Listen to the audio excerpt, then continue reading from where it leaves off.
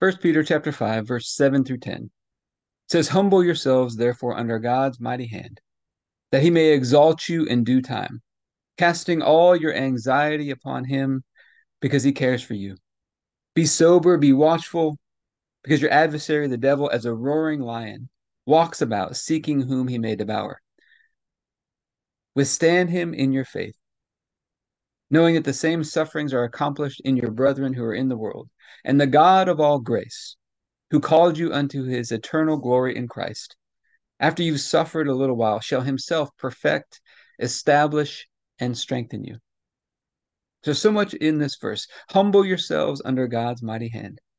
First step, it's the humble who are given grace, so that he could exalt you.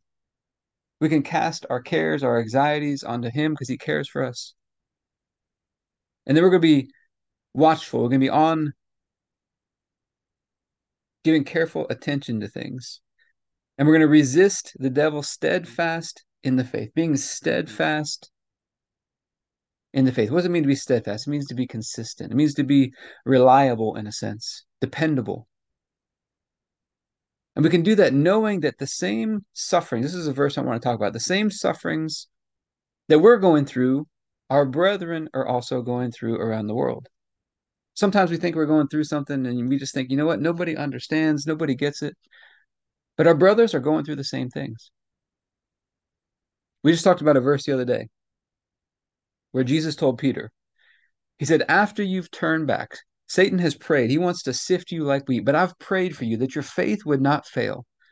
So what's the opposite of that? We would be steadfast in our faith, consistent. We talked about that.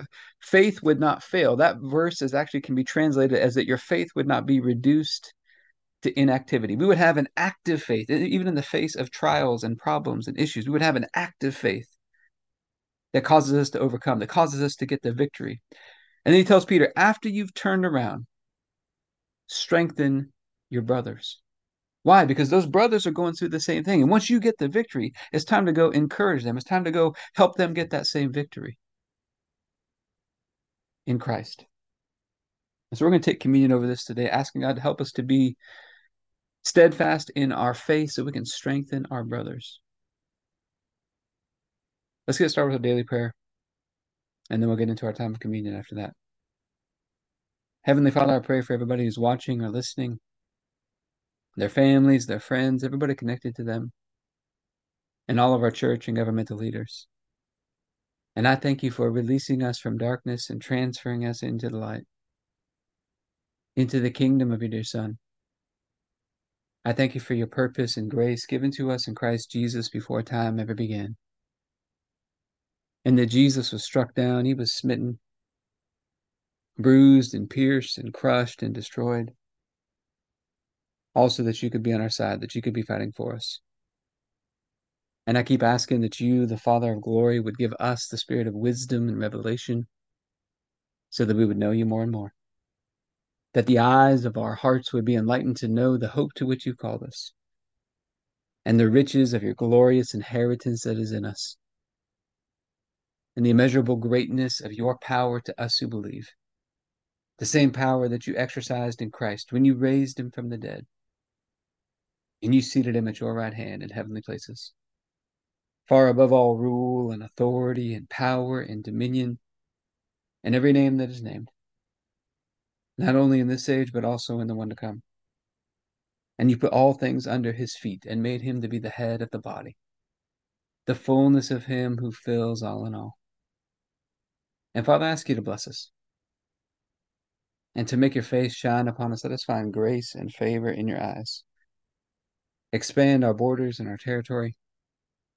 Expand our capacity to receive everything you've given us in Christ and to let it flow through us, that we do good and are a blessing to people all over the world. Send us opportunities to do good and be a blessing today.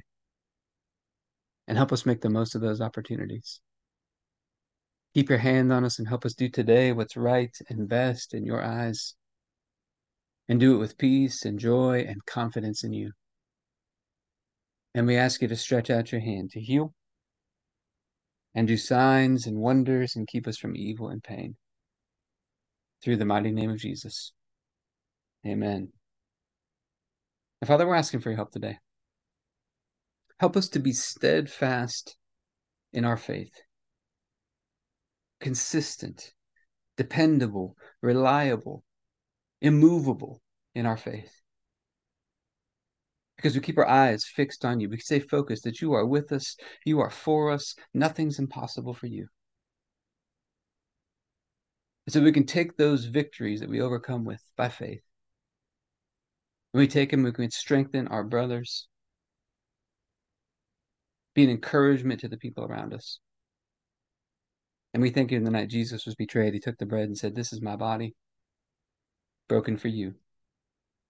Do this in remembrance of me." We get this opportunity today to remember we've been made one with you through the sacrifice of Jesus. And so I thank you for this bread and ask you to bless it in Jesus' name. Let's go and take our bread.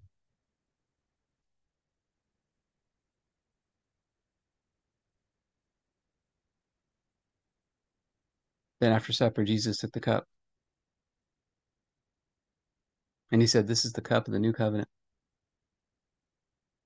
in my blood, poured out for the forgiveness of sins for many."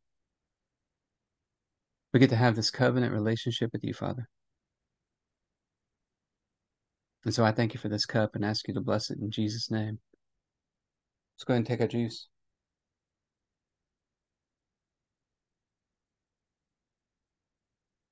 All right, let's talk about some practical application into our health and fitness.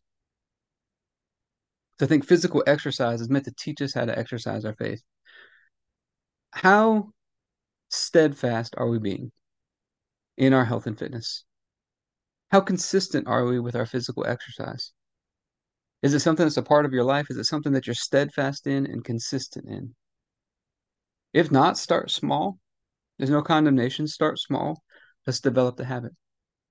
Take a more gentle approach so you can stick with it and grow that over time. But I hope this been helpful for you. If you'd like to learn more about any of our programs, you can go to the AbundantLifeTrainingCenter.com.